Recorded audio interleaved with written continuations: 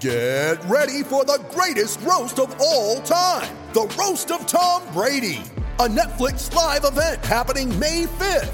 Hosted by Kevin Hart, the 7-time world champion gets his cleats held to the fire by famous friends and frenemies on an unforgettable night where everything is fair game. Tune in on May 5th at 5 p.m. Pacific time for the Roast of Tom Brady, live only on Netflix. Hear that? Believe it or not, summer is just around the corner. Luckily, Armor All, America's most trusted auto appearance brand, has what your car needs to get that perfect summer shine. Plus, now through May 31st, we'll give you $5 for every $20 you spend on Armor All products. That means car wash pods, protectant, tire shine, you name it. Find out how to get your $5 rebate at armorall.com. Armor All, less work, more clean. Terms apply. When you need mealtime inspiration, it's worth shopping Kroger, where you'll find over 30,000 mouth-watering choices that excite your inner foodie. And no matter what tasty choice you make, you'll enjoy our everyday low prices, plus extra ways to save, like digital coupons worth over $600 each week. You can also save up to $1 off per gallon at the pump with fuel points. More savings and more inspiring flavors make shopping Kroger worth it every time. Kroger, fresh for everyone. Fuel restrictions apply. With the Lucky Land Slots, you can get lucky just about anywhere. This is your captain speaking. We've got clear runway and the weather's fine, but we're just going to circle up here a while and get lucky. No, nothing like that. It's just these cash prizes add up quick. So I suggest you sit back, keep your tray table upright, and start getting lucky. Play for free at LuckyLandSlots.com. Are you feeling lucky? No purchase necessary. Void where prohibited by law. 18 plus terms and conditions apply. See website for details. Well, hello and welcome to the Autosport Podcast. I'm your host, Alex Kalinauckas.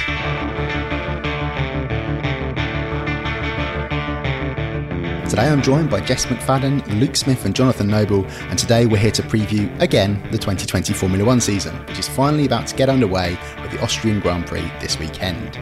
Now, things will of course be very different because of the coronavirus pandemic, so unfortunately Luke and I will be reporting on the opening races from home, using all sorts of supporting material to make sure we're bringing you all of our usual in-depth coverage, analysis, the race reports, etc. That has been made available to all full-time Formula One journalists. But John, you will be in Austria, well, we hope, because you've had at least one flight cancelled and it's been a bit of a palaver, quite painful. But you are hopefully going to be on the ground. You've been coronavirus tested, negative, which is excellent. How's it all been going? And is this the weirdest build-up in terms of travel logistics to a race you've ever had? Yes, I mean, everything was all booked before we went to Australia. And obviously you were checking the news and seeing what was happening. But logistic-wise, it was quite easier, as this is a lot of hoops to get through. So Sunday morning, what should I do the original day of the French Grand Prix, I was up at Silverstone having the coronavirus test that you need 72 hours before you arrive in Austria, 96 hours before you get into the, they'll let you into the paddock, into the track. So swab down the throat, swab up each nostril. That was done twice. So not the most pleasant of experiences. Negative test result came back yesterday. All looks fine. And then today's been a day of, for myself and a few other journalists, flight cancellations. And now trying to work out alternative ways of getting there. Obviously, there's not as many flights going, a lot more restrictions, a lot fewer options for getting to places. So fingers crossed I'm going tomorrow, but let's wait and see what tomorrow brings. Let's hope for the best. It'll be really good to have you on the ground. It's going to be an interesting way to cover a Grand Prix for all of us. I mean, to be honest, I've never covered a Grand Prix before because the pandemic delightfully happened just as I was about to make my debut in Melbourne on the far side of the world, having gone all that way. Not that I'm bitter about it or anything, and obviously far more terrible and serious things have happened in the meantime. But John, let's just go back to you again. What are we expecting to be different about this Austrian Grand Prix in terms of all the coronavirus protocols? What's going to look different in terms of what people will see when they tune in on Friday, Saturday, Sunday? I think once the TV cameras are focused on the track, you won't notice a difference. The cars will be going around as they normally are. The intensity of the competition, what the teams are going through in terms of testing tyres and understanding setup will all be the same. But when you shift into the pit lane and when you shift into the paddock, things will be very different. Everyone will be wearing face masks. In the paddock, there'll be no motorhomes. Instead, the trucks are going to be moved further back into the paddock. There'll be tents, there'll be awnings behind the garage to try and give people space. Everyone's going to be more spaced out for social distancing. So I think it's going to be a very different vibe down in the paddock, and because there's need for social bubbles, so the teams can't mix with each other, and there's social bubbles within teams, so the crew on, say, Lewis Hamilton's car won't mix with the crew on Valtteri Bottas's car. They're trying to keep people as far apart as possible to minimise the risk of an infection spreading through a team or spreading through the paddock. I think it's going to be quite a weird vibe for what you can and can't do. Even from the media ourselves, we aren't allowed in the paddock, we aren't allowed in the pit lane. There'll be some organised press conferences where the drivers or team representatives will be brought up to the media centre. It'd be interesting to see if that's behind Perpex screens, and we've got to keep face masks on. All this 2 meters of social distancing. But the days of press scrums and us all crowded around, cameras in our faces and trying to dig our dictaphones in close to drivers, they're gone for now. Yeah, it seems almost remarkable to think that over 100 days ago we were all in Melbourne, and that scrum around Chase Carey and Michael Massey from the FIA and the Australian Grand Prix Corporation officials, there were hundreds of people gathered around there with all the TV crews, which you just think now that the world has adapted and shifted and moved on, that just wouldn't be allowed at all. But Jess, coming to you, I mean, at least finally now we can say Formula One is back. How much are you looking forward to this weekend getting underway?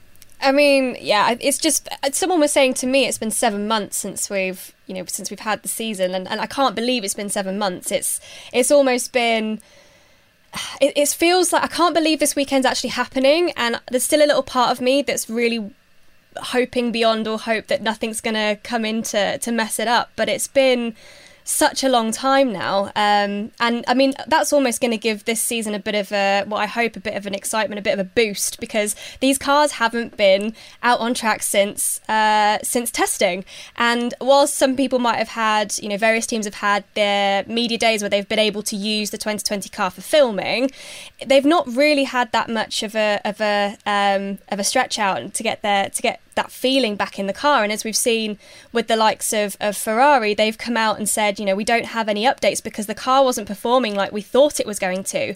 And now we're going to get to see that actually play out in racing, which, yeah, I'm massively, massively looking forward to it. Absolutely. Well, Jess has raised an interesting point there that I'm going to throw to you, Luke, is that Red Bull are the only one of the top three teams that have been able to properly use their 2020 design, because they've done a filming day at Silverstone. Now, with the rules of using the current cars, because of course outside the normal testing restrictions you can't really use them, they're only limited to 100 kilometres on demonstration tyres, whereas Mercedes and Ferrari had to conduct their pre-Austria preparations, just sort of shaking the rust off after the lockdowns. Really, they had to do that with 2018 cars. Now that meant that they were sort of a little bit more freer in what they could do, but obviously it's a different car. It's one from 2 years ago. That's the rules are there in place that no one gains an advantage. But would Red Bull have got a slight advantage by being able to get a little bit more familiar with their RB16? Well, I think all running with the current car, I think that's always good. Like, obviously you would rather have it than not have it. But I think what I'm personally really interested to see is just how all the teams adjust to these new protocols and ultimately get used to running with the sort of trimmed down team numbers and things such as that. And I know Mercedes, for example, although they were obviously had to use the 2018 car, they went through every single element of that Grand Prix weekend, using these new protocols, working with trimmed down staff numbers. And even to the point of like putting the car on the grid and doing like a proper grid start and everything like that. And they really, I think, sort of thought, well, let's use the fact that we're not as limited on our test running and things like that to go through those sort of protocols. And I think that, yeah, while it's all good that Red Bull would have used the 2020 car, the fact that it was only 100 kilometres they're limited to means that you're not going to get a huge amount out of that, I think, compared to what you would with a full day of testing in terms of learning these protocols. I think all teams embrace that the Friday in Austria is going to be a really, really busy one. Like, data gathering is going to be so important because they've not had running in so long. A lot of the teams got big update packages coming. Renault have promised a triple update package, what would have been on the car for the races in Vietnam, Holland and in Spain. And I think things such as that, I think that's where I think Friday in Austria, like, it's going to be probably the most important practice sessions that we've seen in F1 for a long, long time, because they're not only shaking off the dust and I guess getting into sort of the routine of a new Grand Prix weekend, but they've got, in some cases, such heavily different cars to what they had when we last saw them running in pre-season testing. Absolutely. I hope our technical editor Jake Boxall-Legg realises what hell he's in for on Friday, because every car pretty much, perhaps not the Ferrari, well definitely not the Ferrari as Jesse said earlier, but a lot of updates are going to be there, and it's going to be interesting just to see. I spoke to Christian Horner the other day for an interview that's in the Autosport magazine, which is returning to your shelves, to your doors, hopefully with your subscribers this Thursday. Do check that out for a feature in the magazine. And it was interesting, first of all, because he did get in one particularly good psychological marker laid down, where he said that Red Bull have already immediately on that filming day done a sub 2 second pit stop despite the lockdown, which I thought was quite good of him there. But also just the fact that they have rolled on all their updates that they would have introduced in the early part of the season. So, John, maybe coming back to you, are we then therefore? I mean, Ferrari have already said in testing we're behind Red Bull and Mercedes. Well, they almost certainly are now if they're not gonna update their car until Hungary. But maybe that's when Ferrari might be joining the battle a little bit more, if they're gonna perhaps completely rework the fundamental bits of their car. Yeah, I think we'll have a disconnect between what we saw in testing and what we see at now this first race, because normally there's very little time between the final day of testing and the first race in Melbourne. A few teams bring a few updates, but normally the final day of testing in Barcelona is the package for Australia. But now you've got months and months of development, so I think it's impossible to predict where the Red Bull and where the Mercedes battle will turn out, because the car updates could make the world of difference. And it was significant that Red Bull last week, 100 kilometres, but the eagle-eyed observers spotted a lot of changes on that car, especially in the floor area, the side pod area. So some big air updates with the new Honda engine coming as well there, Spec 2. There is going to be a step forward there. But, this news from Ferrari that they're going down a different aero route, they're doing some major revamp, meaning they're going to have, in effect, their Barcelona car. Means I don't think we can expect them to be fighting at the front in Austria. So I think we've got a straight Red Bull v Mercedes battle. Mercedes, they released a video of James Allison saying basically effectively that what they had in testing was effectively a frozen bit of development from almost Christmas, and then what you would have seen added onto the car in Australia in the early part of the year obviously hasn't been able to, but it will be coming for Austria. So effectively they're going to be unleashing about 3 months worth of work onto the W11. So fair to say that they'll be making a bigger step, a significant step as well? Yeah, you definitely expect it. I think it's really exciting that although Ferrari are on the back foot, and as John said, obviously they're not going to bring anything until Hungary, that both Red Bull and Mercedes have come out of the blocks very early on and said, look, we've got these updates, we've not stopped working, even with everything going on in the world, we've still got our heads down and really sort of focused on this development work. And for both of them to come out and say that, look, we're going to be even quicker, hopefully, in Austria than we would have been starting the season. I think that's really good. It's really exciting. I think we know that with the obviously the car freeze for 2021, as we're going to get onto later, it's kind of going to be a bit of a funny period for F1 development. And I know there's certain freeze points through the year with the token system that's coming in, limiting how much teams can develop their cars. So I think for both of them to come out of the blocks really early on and say, look, we've got these updates packages coming, that's really promising. I think it's good. I think we do want to keep this level of gamesmanship and this sort of arms race, I guess, between at least two parties. And hopefully Ferrari, once they get their act together for Hungary, hopefully they can join that fight at the front as well, because it's going to be a funny old season. It's unprecedented. Obviously, right now we only have 8 races confirmed, but I think we do really want to see a close fight between these front two, hopefully front 3 teams, all the way through the season if possible. It's, I think, as John said, I think it is looking likely to be a 2-horse race for the first race in Austria. All those months ago in February is another lifetime ago. I was reading through the report I wrote for Autosport magazine just to include little updates and touches for the current issue in terms of what actually happened in February. And there's a line where I said, and yet the coronavirus pandemic could yet throw the whole calendar into complete uproar, which at the time of writing it, I mean, I only remember writing it. It was it was a throwaway line, basically. No one would have thought just how utterly everything was going to change, to the point where we all flew off to Australia, and it certainly for me didn't even enter my mind what was going to happen. But just going back to testing, Mercedes came away with the fastest time. They looked as strong as they ever did when they ended 2019. But we didn't really see what the Red Bull was capable of. But there was genuinely sort of they're really exuding confidence, playing cards very close to their chest. Ferrari, a little bit at sea, came out and said, yeah, we don't think we're there, we're thereabouts. And then the midfield, very, very close, led, we think, by Racing Point with their very similar design to last year's Mercedes. So, Jess, I just wanted to ask you about what Luke touched on there in terms of we've only got 8 races. We don't know how many we're going to get. It might be as maximum as 8, might be up to 18, might be 15, probably more than likely. If you add everything together, we don't know what's going to happen with the pandemic. It'll be less than that. Obviously, we want as many as we can get. But how much do you think that's going to change the sort of the tone and the feeling of the season? Teams are usually almost like clockwork, planning through the season when updates are going to be coming, planning even the order in which they're approaching these races. It all comes down to every last individual detail, and right now we don't have any. So I don't know specifically how each team is going to be approaching it, but you've got to be thinking that they are trying to plan as far in advance as possible, and it's just not possible this year. I'm sure we're meant to be getting a little bit of an idea of how that calendar might shape up in the coming days, but we're looking at 8 races, and they are all European races right now, and they're not necessarily in the order that they've played out before. It's a completely and utterly shifted calendar. So I personally am really interested in how that might shake things up, because obviously in previous years we kind of start the season, it's very much in Mercedes' favour. They usually come away, I mean last year they came, I think it was it 5 1-2s in the first 5 races, which was, just for the fans especially, was just a bit gutting to see. So we're not going to have that this year, because we're starting at a track that is actually pretty favourable to Red Bull. So it's just the way that that's going to play out. It's going to be a completely different story, which I think is going to really mix things up and make this year definitely one to remember. And I think the lack of certainty as to how long this calendar is going to be, I mean, that's having a particularly big impact on the smaller teams as well.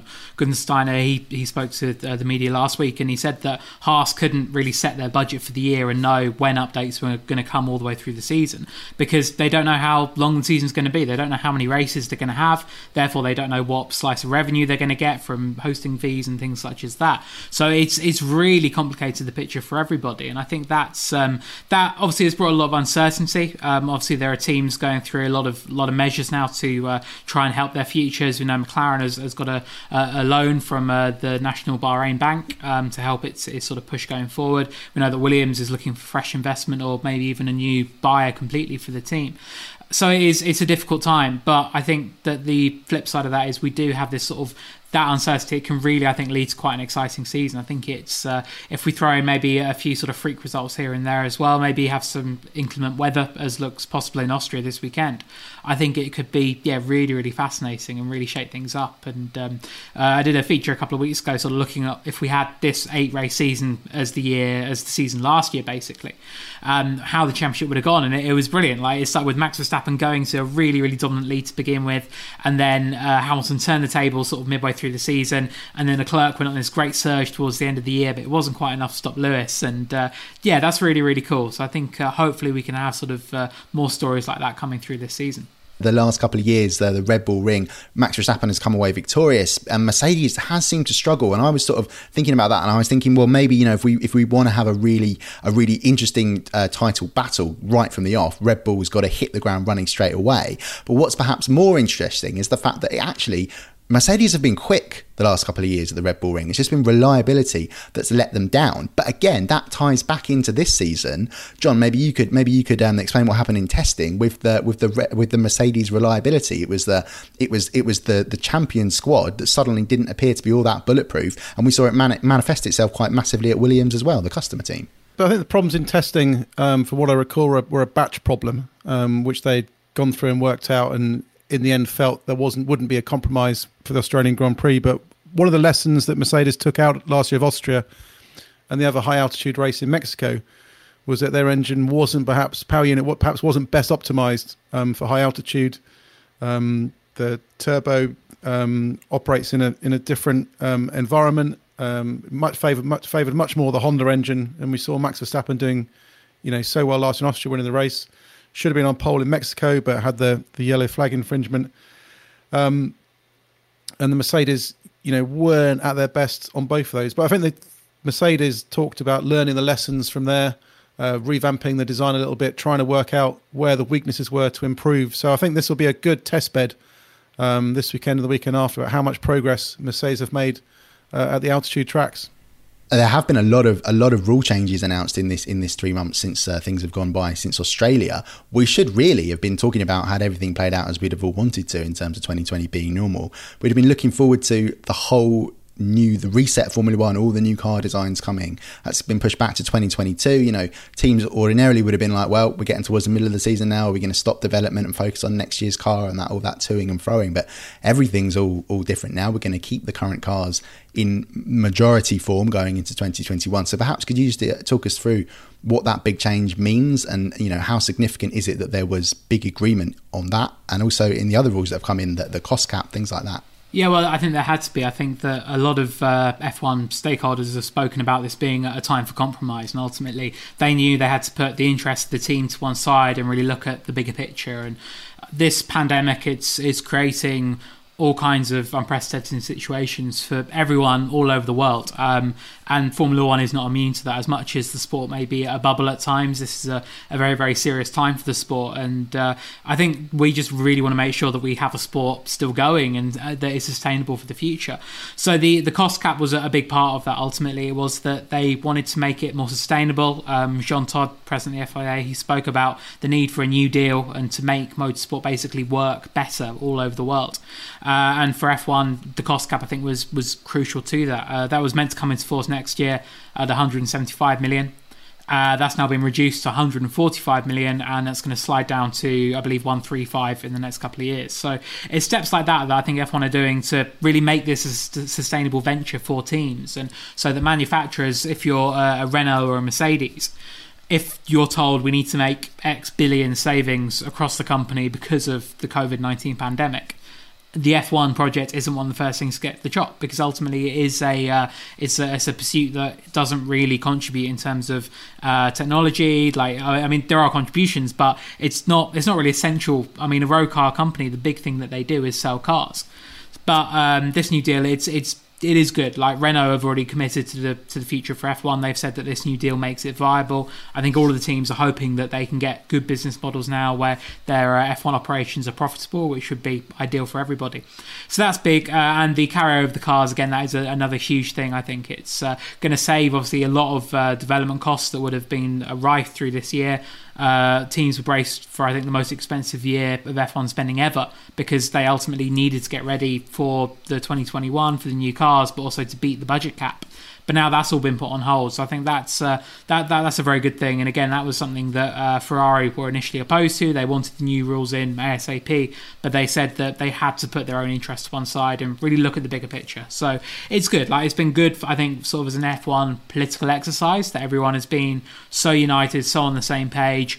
There may still be some little disagreements here and there, such as Mercedes blocking the reverse grid sprint race for qualifying. That was suggested, but ultimately I think the big picture stuff and the stuff that is important to look after the future of our sport, I think everyone has thankfully sort of all pulled in the same direction. And it's nice to sort of see this age of consensus in F1, which is something that has maybe been lacking in the past. John, can you talk us through how the update system is going to work going into 2021? It's all come about because of McLaren's deal with Mercedes. Basically, Ross Brawn came out and said, if we gave them 5 years, everyone can go and prepare at their own time. But we're not. They've literally got, from now, only really half a year to get ready. And that's a massive change for McLaren to get the Mercedes engines into their car. So can you just explain how it's going to work for McLaren and also for all the other teams? Yeah, it was a bit of toing and throwing over the rules. Obviously, they had to freeze the cars. We were in a big crisis. Teams weren't getting any income. If nothing was done and we pushed on with the 21 cars, with that scenario of not knowing when we go racing again, we could have lost 3-4 teams. That was the danger F1 was facing. So one of the measures was to carry over the cars, but then that left McLaren in a bit of a pickle because they were changing engines. So there was a compromise put on the table that there would be some limited changes to allow them to change engine. And then, of course, the rival teams who are suspicious think actually if they get to change engine, they could make further changes which benefit them on the performance front as well. So a deal was brought up. So there'll be some development tokens which you can apply to various parts of the car to choose where you make your upgrade over the winter. McLaren has to use its 2 tokens to switch engines. This is a factor that Renault's Cyril Abiteboul talked about last week when he said that they're happy to keep Daniel Ricciardo up to date with their developments because they feel McLaren can't make any gains for next year anyway. We put that thing to Andreas Seidel, the McLaren team principal, this morning in a teleconference. He says, yeah, sure, there are some compromises. It's not ideal, but the benefits of going to Mercedes will still outweigh, sticking with the Renault for next season. So he's pretty happy. He thinks there will be a gain for them next year, and it's a compromise that was important for Formula One, was important for McLaren, and will be good for everybody, I think. In F1, they never miss an opportunity to try and get one over on their other teams or be suspicious of what they're all up to. And there's going to be a fair bit of controversy, I think, that's going to be immediately reignited in Austria. In fact, I asked Christian Horner about these specific issues, and he said, well, yeah, they're F1 teams. As soon as we're in the paddock, as soon as we're under that racing bubble, it's all going to be about gaining whatever advantage we can. So let's look back, at the build up to Australia and what we were expecting to be a pretty feisty atmosphere in the paddock anyway, even without what was going on with the unfolding pandemic, because there were various things going on. There was Mercedes and its DAS steering system. Red Bull weren't particularly happy about that. Racing Point managed to upset all of the midfield, it seemed, with their use of their Mercedes inspired design. And of course Ferrari had basically upset everybody with the engine settlement they conducted with the FIA over their 2019 power unit. So what are you expecting to be the first one to cause trouble in Austria? I'll throw that at you if you don't mind.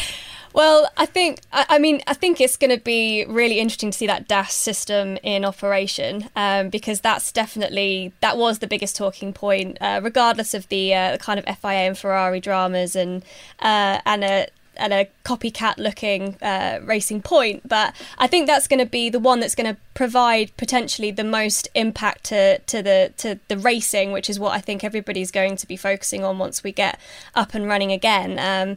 Back chat aside, in terms of the other areas, it's going to be this one that's obviously now since been outlawed for the next season, but we will be seeing it in operation, and it's going to be interesting to see if it even gives an advantage or if it was just a bit of smoke and mirrors to anything else that was going on that Mercedes. So it will be an interesting one. I think that's the one that's going to be causing the most discussion points, because it was such a big discussion point and now we've gone away and no one's actually been able to see it in action properly.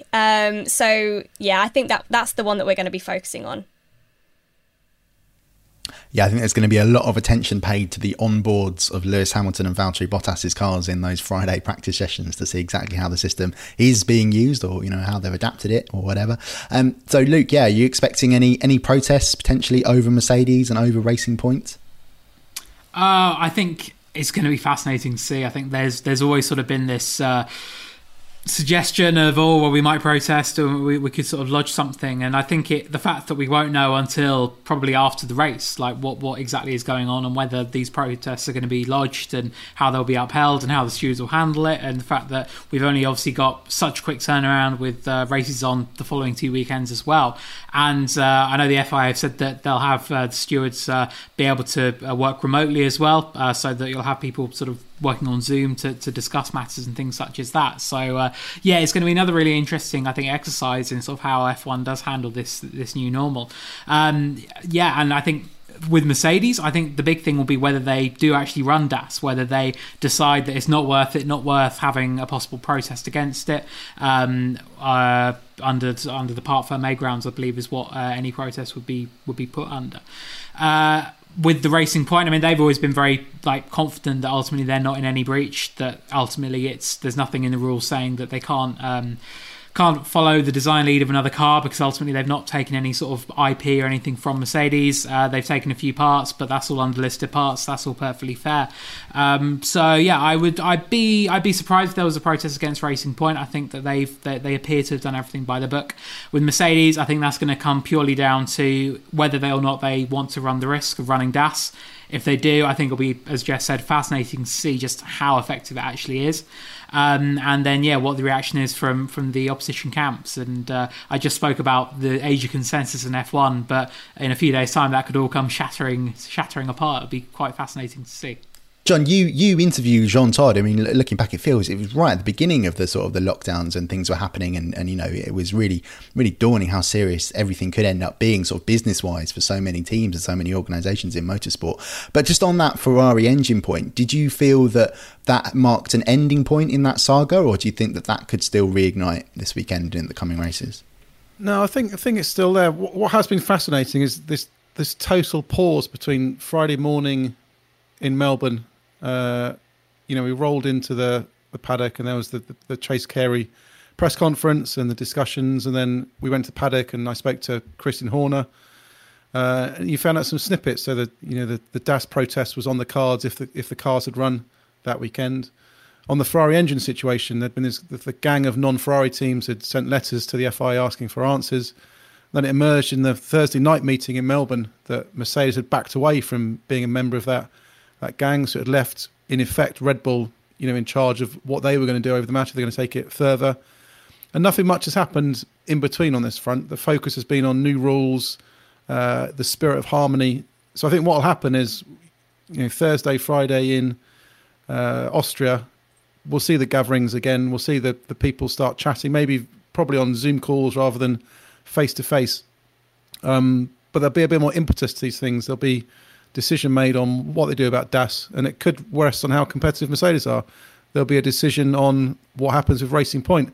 If Renault find they're on the back foot and Racing Point are doing very well, then that may be the impetus Renault need to do something about it. And I think on the Ferrari engine front too, it may go quiet if Ferrari are struggling a little bit. There may not be a desire to push on that front too much, but the issue will still be there. And if Red Bull sense a chance to destabilise a rival if they come back strong in Hungary, then you can see them pushing to it. I think the competitiveness, came to a crashing halt Friday morning in Melbourne, but it's going to be ignited pretty quickly down at the Red Bull Ring.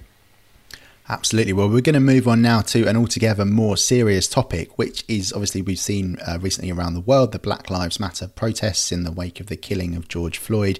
It's really impacted in so many sports, including Formula One, really thanks to the outspoken nature and the campaigning and the calls that Lewis Hamilton has been making. And now we've seen it's already had an impact. He called out his fellow drivers effectively. He said, I haven't seen anyone speaking up. Why not? What's going on? And it led to a whole wave of them responding. Some of them saying, look, we did kind of want to respond, but we didn't know the right words, what was going on. So he's already had a positive change, positive impact there. We've now seen Formula One has pushed forward its own diversity program with We Race as One. There's going to be rainbows on the halos on the cars, slogans, things like that. They're very open, very keen for the drivers to have their say. That the drivers, we know there's a story, Luke, that you wrote earlier, gone up on autosport.com, about potentially the drivers taking a knee in Austria and really showing their support for Black Lives Matter there. But yeah, Luke, if I could just come back to you now, I mean, arguably or potentially, I don't know, I don't want to really make a judgment on it or whatever, but a real big impact, a real big thing that we're going to see is the fact that Mercedes are going to have an entirely new livery. It's a black base car now. It's still got all the sort of sponsors colours of Petronas and Ineos and things like that.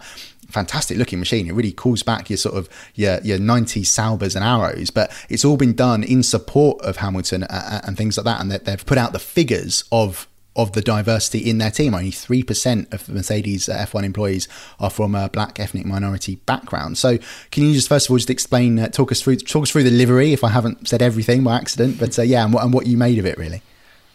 Yeah, I mean, the livery, I think that is an incredible statement. And when I first heard about it, I couldn't believe it. Like, that is such a big thing for a team, not only to change its visual identity so strikingly, but also for it to be the team that has been the front runner in F1 for the last 6 years. And we get so used to the sight of those two silver arrows side by side at the front of the grid.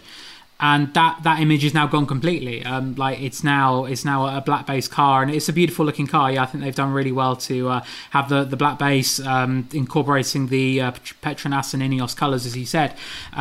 Still keeping the speckled star design on the engine cover as well. It looks great, and I think that even in its own right, that is a really good looking car.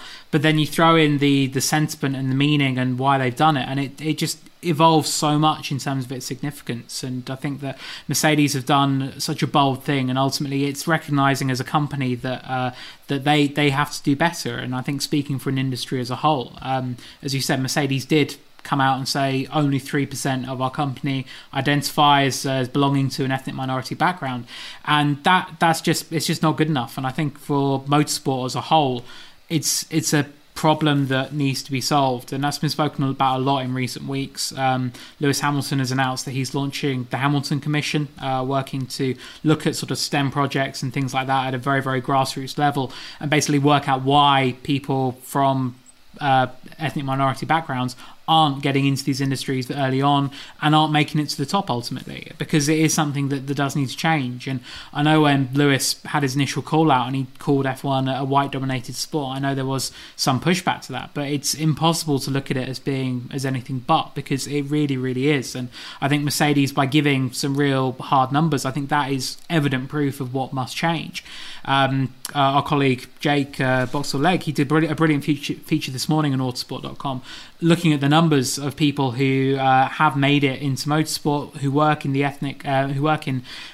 the industry from ethnic minority backgrounds, and ultimately what this is going to do. And I think that it is about effecting change. It is about projects such as the one Mercedes has said it will launch this year to really work at a grassroots level. McLaren have said that they're working on initiatives as well.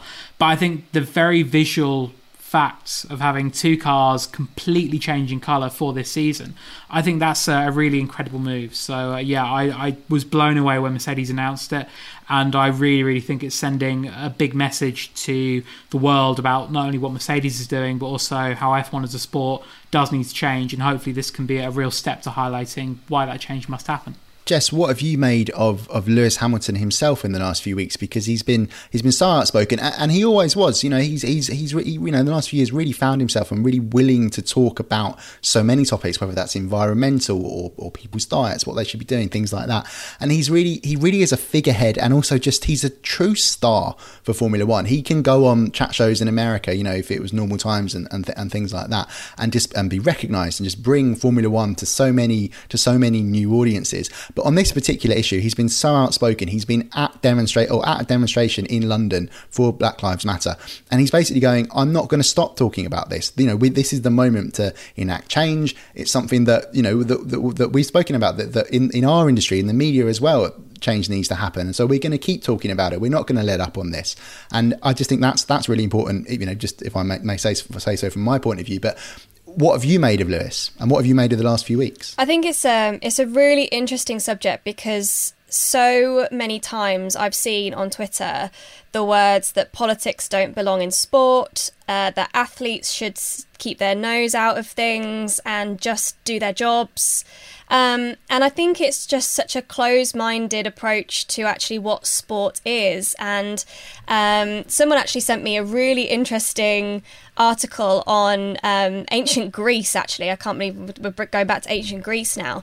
But actually, governments and societies very often used sports to distract people from important matters going on in the world, so that they were appeased and would just kind of go on with things as usual.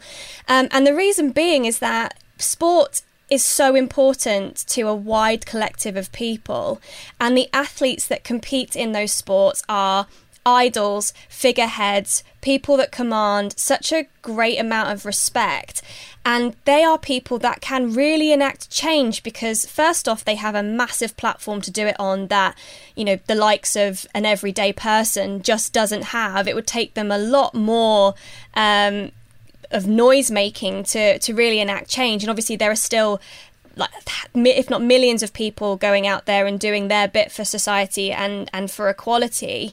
But these sports stars, these athletes, have this special position. And now they're not one thing I did find quite interesting, and it got me thinking actually for a really long time, is, are they obliged to get involved? And I think the point is no, because it would be wrong to wade in on our topic that you maybe are unsure of, or are uneducated in, or need to do some more research on, which is actually where I thought the likes of George Russell, Alex Albon and Charles Leclerc, when they were essentially outed by Hamilton for having not said anything, their response was actually very, very considered. And they said, we've been ignorant to our own ways of doing things that have actually potentially made the situation worse. So I've actually thought that it's been interesting. And Hamilton, you're right, he's sometimes been criticised for maybe taking things too much at face value. But this is a topic that he has experienced himself. So whilst you might say, you can't, it's wrong of you to say that you are now a vegan because you've watched one documentary on Netflix, this is something that he has experienced and he's lived through. And it's really important that we listen to that, because he's close to it, he's living it, he's done it, he's breathed it. And whilst there is so much that we could be learning from that experience, and it's so important that people like him are talking out and are being involved with how the people, there shouldn't only have ever been one black F1 driver. The ratios just don't add up. But in the same vein, F1 is a very exclusive sport in itself, in the fact that there's only 20 seats available currently for anyone anywhere. And I think the biggest difference is, as well, is it's not, we're not looking to have any form of tokenism in the sport. We're not saying that the very talented men and women that don't happen to be from ethnic minority backgrounds should be replaced. What we're saying is that there should be a greater equality of opportunity available to anybody, and that really does stem from grassroots level. It's about education and pretty much all of the areas that the foundation that Hamilton's setting up is looking to do. It's about starting it right at the very beginning, so that in years to come, this won't even be a subject. This won't even be something that we're talking about. It will be the norm. But I think it's very, very important to hammer home that we're not saying that these people should be replaced. We're just saying that F1 especially could do with widening its net a bit in terms of the kinds of people that it's attracting to the sport. Because when you're not from the demographics of people that you see a lot of in the paddock especially, and in the teams, it's very hard to find role models or routes in that you can recognise. So in that sense, it's about bringing the most talented people that we have on offer in the world, and having them in those places, and it not be them not being discriminated against just because of who they happen to be. And Hamilton is the perfect figurehead for that in Formula One. Absolutely. Now, obviously, this is a season preview episode, so we're covering an enormous amount of topics, but we're definitely going to be coming back and still carrying on talking about diversity in motorsport throughout the year, throughout all the future, because if that's one thing we can do to help, absolutely we'll be doing it. But John, moving on to another big talking point, and it's one that fans always love talking about. It's driver changes. Now, there's going to be none for Austria compared to what we had at testing. But 2021, it's all going to be big major shake-up because of Sebastian Vettel and Ferrari have announced they're going to go their separate ways at the end of the year. Carlos Sainz Jr. is coming across to replace him at Ferrari. Daniel Ricciardo is going to go. Sorry, I always get this wrong. I'm terrible at pronouncing names, which you'd think I'd not be considering my own surname, but there we go. Daniel Ricciardo will be leaving Renault and going to McLaren next year. We don't know who's going to replace him at Renault yet. Big topic of the extended off season, and I just wondered, really, what are you expecting from those drivers that know they're going to be on the move next year? And do you think, particularly in Ricciardo's case, there's going to be a bit of needle between him and Renault? Maybe Cyril Beatball, has he calmed down yet, considering what's happened to losing his very highly paid star driver? Yeah, I think on the Carlos Sainz and Daniel front, I don't think there'll be too much tension at all. I think there'll be a little bit of awkwardness initially. Daniel talked last week when we spoke to him about he'd been to the factory and been in the sim, and not too many punches in the stomach or anything over that. But I think when he sees people for the first time, inevitably there will be a little bit of a disappointment and getting over that. But I don't think the shock of Daniel's departure when Cyril gave that the comment about needing commitment and good communications and long-term thought. I think it's just his personal disappointment that he brought Daniel into the team. They knew it was a long-term project. They knew there was a while to go, and then seeing it go before the cars even run for the first time obviously left him disappointed. But I think it's done, it's dusted now. I don't think that'll be an issue. What is going to be fascinating though is how Sebastian Vettel deals with the Ferrari situation. One of my colleagues, Oleg Karpov, spoke to Martin Brundle over the weekend. It's been one theory that Sebastian will be a bit crushed by it all, be a bit demotivated, won't be up for the fight, won't feel part of the team. Brundle has the opposite viewpoint. He thinks Sebastian is going to be inspired by it. He says he'll fly. We've seen in the past how, with Vettel and when he was up against Mark Webber at Red Bull, team orders weren't important. He showed last year he's willing to, go wheel to wheel and interlock wheels and bang wheels with Charles Leclerc when he was a part of the team.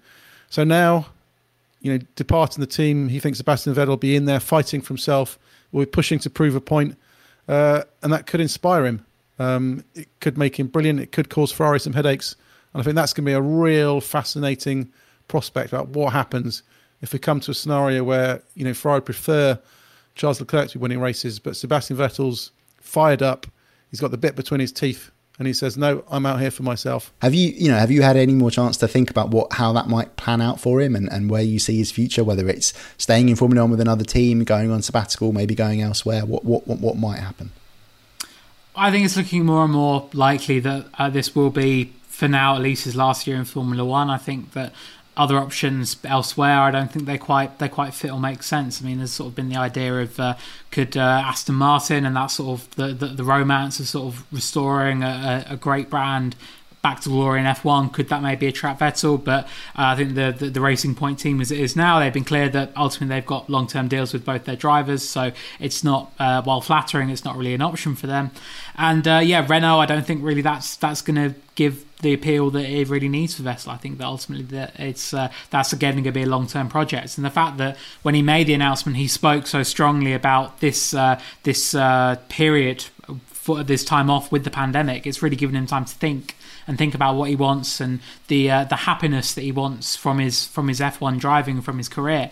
I think that really, I think, has sort of hit home that ultimately maybe he's just not happy right now, that he doesn't want to be with Ferrari as it is now. And I think that he'll be perhaps refreshed by taking a year off. Mark Webber, his former teammate from Red Bull, he said that it's the same, and that he thinks that Vettel has just run out of puff at Ferrari as it is, that it's just not, the project hasn't come together as it was maybe sold to him back in 2015 when he joined the team, and ultimately he's just run out of motivation and run out of energy, which is understandable. But I think I agree with Webber that it would be nice to see Vettel maybe take a year off, have this year as a sort of a fun year, a year where he can really just fly, hopefully, as Martin Brundle said. I think we saw on occasion last year, notably in Singapore, but also in Canada as well, that he is still one of the best drivers in F1. Like, he does still have the ability to win races and to be dominant. I really just hope that he can have a year off, enjoy the time with his young family, and then hopefully looking towards sort of 2022, by which point he'll only be, I believe, 34 or 35, so really still got years left in him. By then, hopefully be rejuvenated enough to find a competitive seat back in F1 and rediscover some of the spark that has maybe disappeared in the past year or two. Well, there's one more driver that I think it's worth talking about before we bring this podcast and this video to a close. Jess, Alex Albon, he'd done very well in his first year in Formula One, recovered from his early crashes, suddenly promoted into a Red Bull seat, kept it for this year, but he's sort of the only one of Class A that's not really sorted. We know the Ferrari driver lineup sorted. We know Max Verstappen will be staying at Red Bull. The fact that there is no opening at Ferrari, Lewis Hamilton's almost certainly not going to leave Mercedes, and quite frankly, why would he, especially with Ferrari now in a big hole? The potential car deficit is going to be carried over from this year into next. Maybe Valtteri Bottas, there's a bit more of a question mark there with him at Mercedes, but again, if he had the option, why would you leave that squad? So Albon is the only one that doesn't really have a guaranteed or a set guarantee with all those parameters that I've just waffled through. How do you see the opening races playing out for him, and what does he really need to focus on? He's been very, in testing, he was like, the team's going to give me time. They know everything that I can do. They're very understanding. Christian Horner last week when I spoke to him was sort of like, yep, we're happy with our driver lineup. If I had to make the same choices now as I did at the end of last year, I would. You'd expect him to say all that sort of thing. But what do you think we need to see from Albon early on in this season? Well, it's the curious case of Red Bull, isn't it? I mean, they love, in recent times anyway, they've loved a driver swap. And so, obviously, we only got to see Alex in that Red Bull for half a season. And, he did okay. He did the bare minimum of what he needs to do. But he's also up against Max Verstappen, which is quite a difficult pairing to shine against. So, he does have to just be consistently within a decent gap of Max, I think, and to show that he's got real pace, which I think he definitely did. I mean, he was on for a podium quite heartbreakingly in Brazil that was snatched away from him at the final few turns, but he's got it in him. I think he's got it in him, but he's still so young. It was his rookie season last year, and he got thrown into that Red Bull halfway through.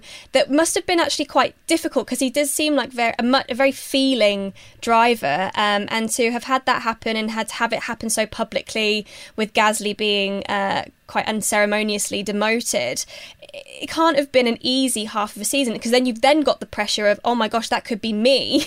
if I mess up here, they might stick me back in that Toro Rosso, or even worse, they might kick me out altogether. So I think, he's just.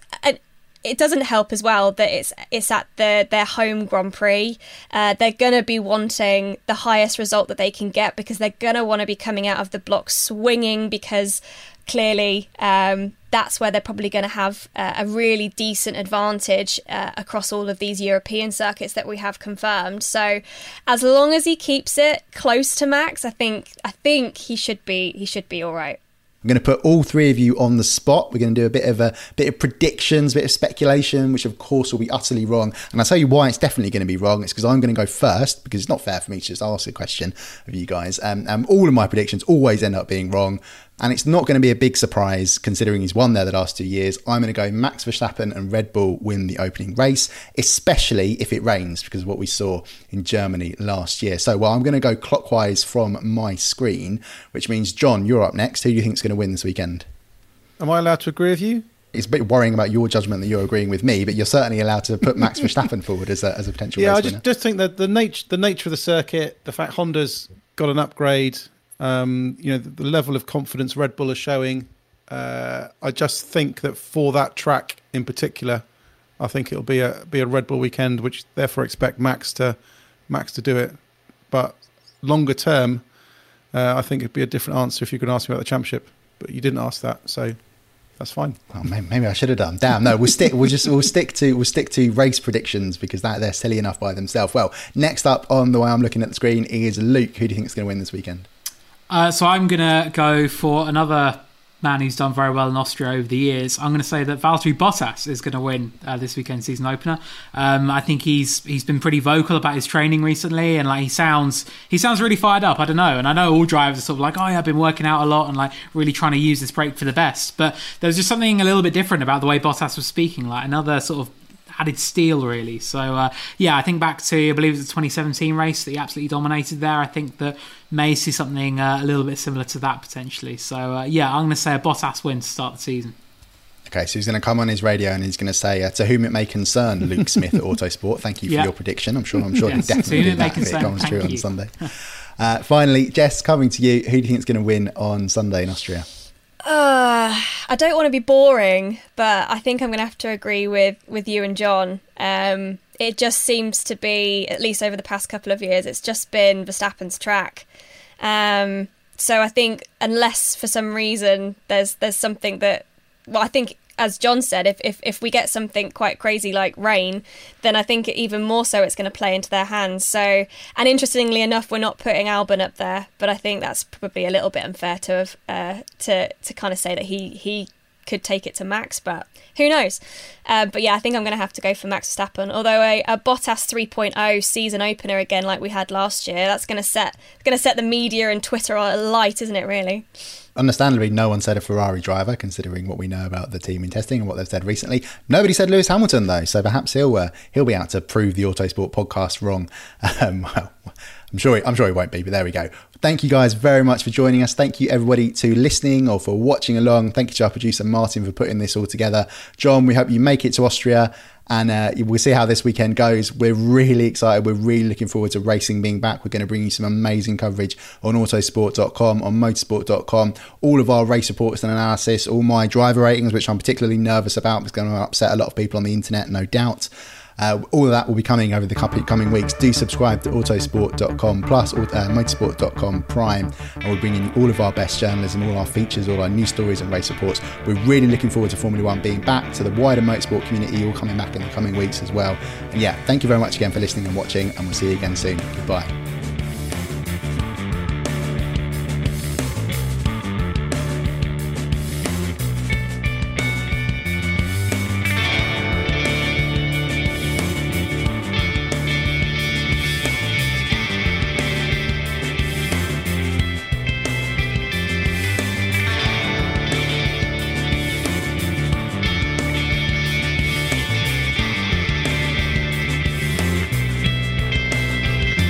Music is 6 AM by Trilo, written by Marcus Simmons. See soundcloud.com/Trilo Music.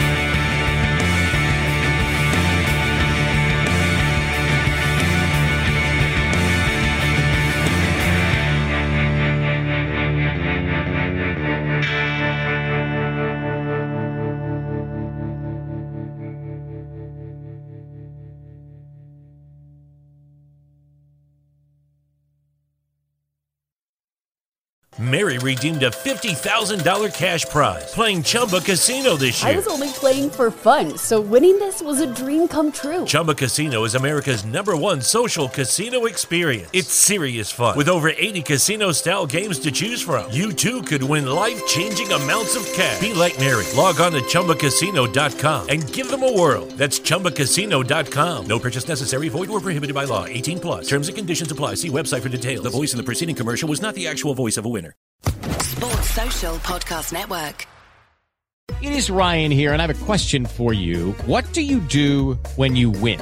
Like, are you a fist pumper, a woohooer, a hand clapper, a high fiver? I kind of like the high five, but if you want to hone in on those winning moves, check out Chumba Casino. At ChumbaCasino.com, choose from hundreds of social casino-style games for your chance to redeem serious cash prizes. There are new game releases weekly, plus free daily bonuses, so don't wait. Start having the most fun ever at ChumbaCasino.com. No purchase necessary. VGW Group. Void where prohibited by law. See terms and conditions. 18 plus.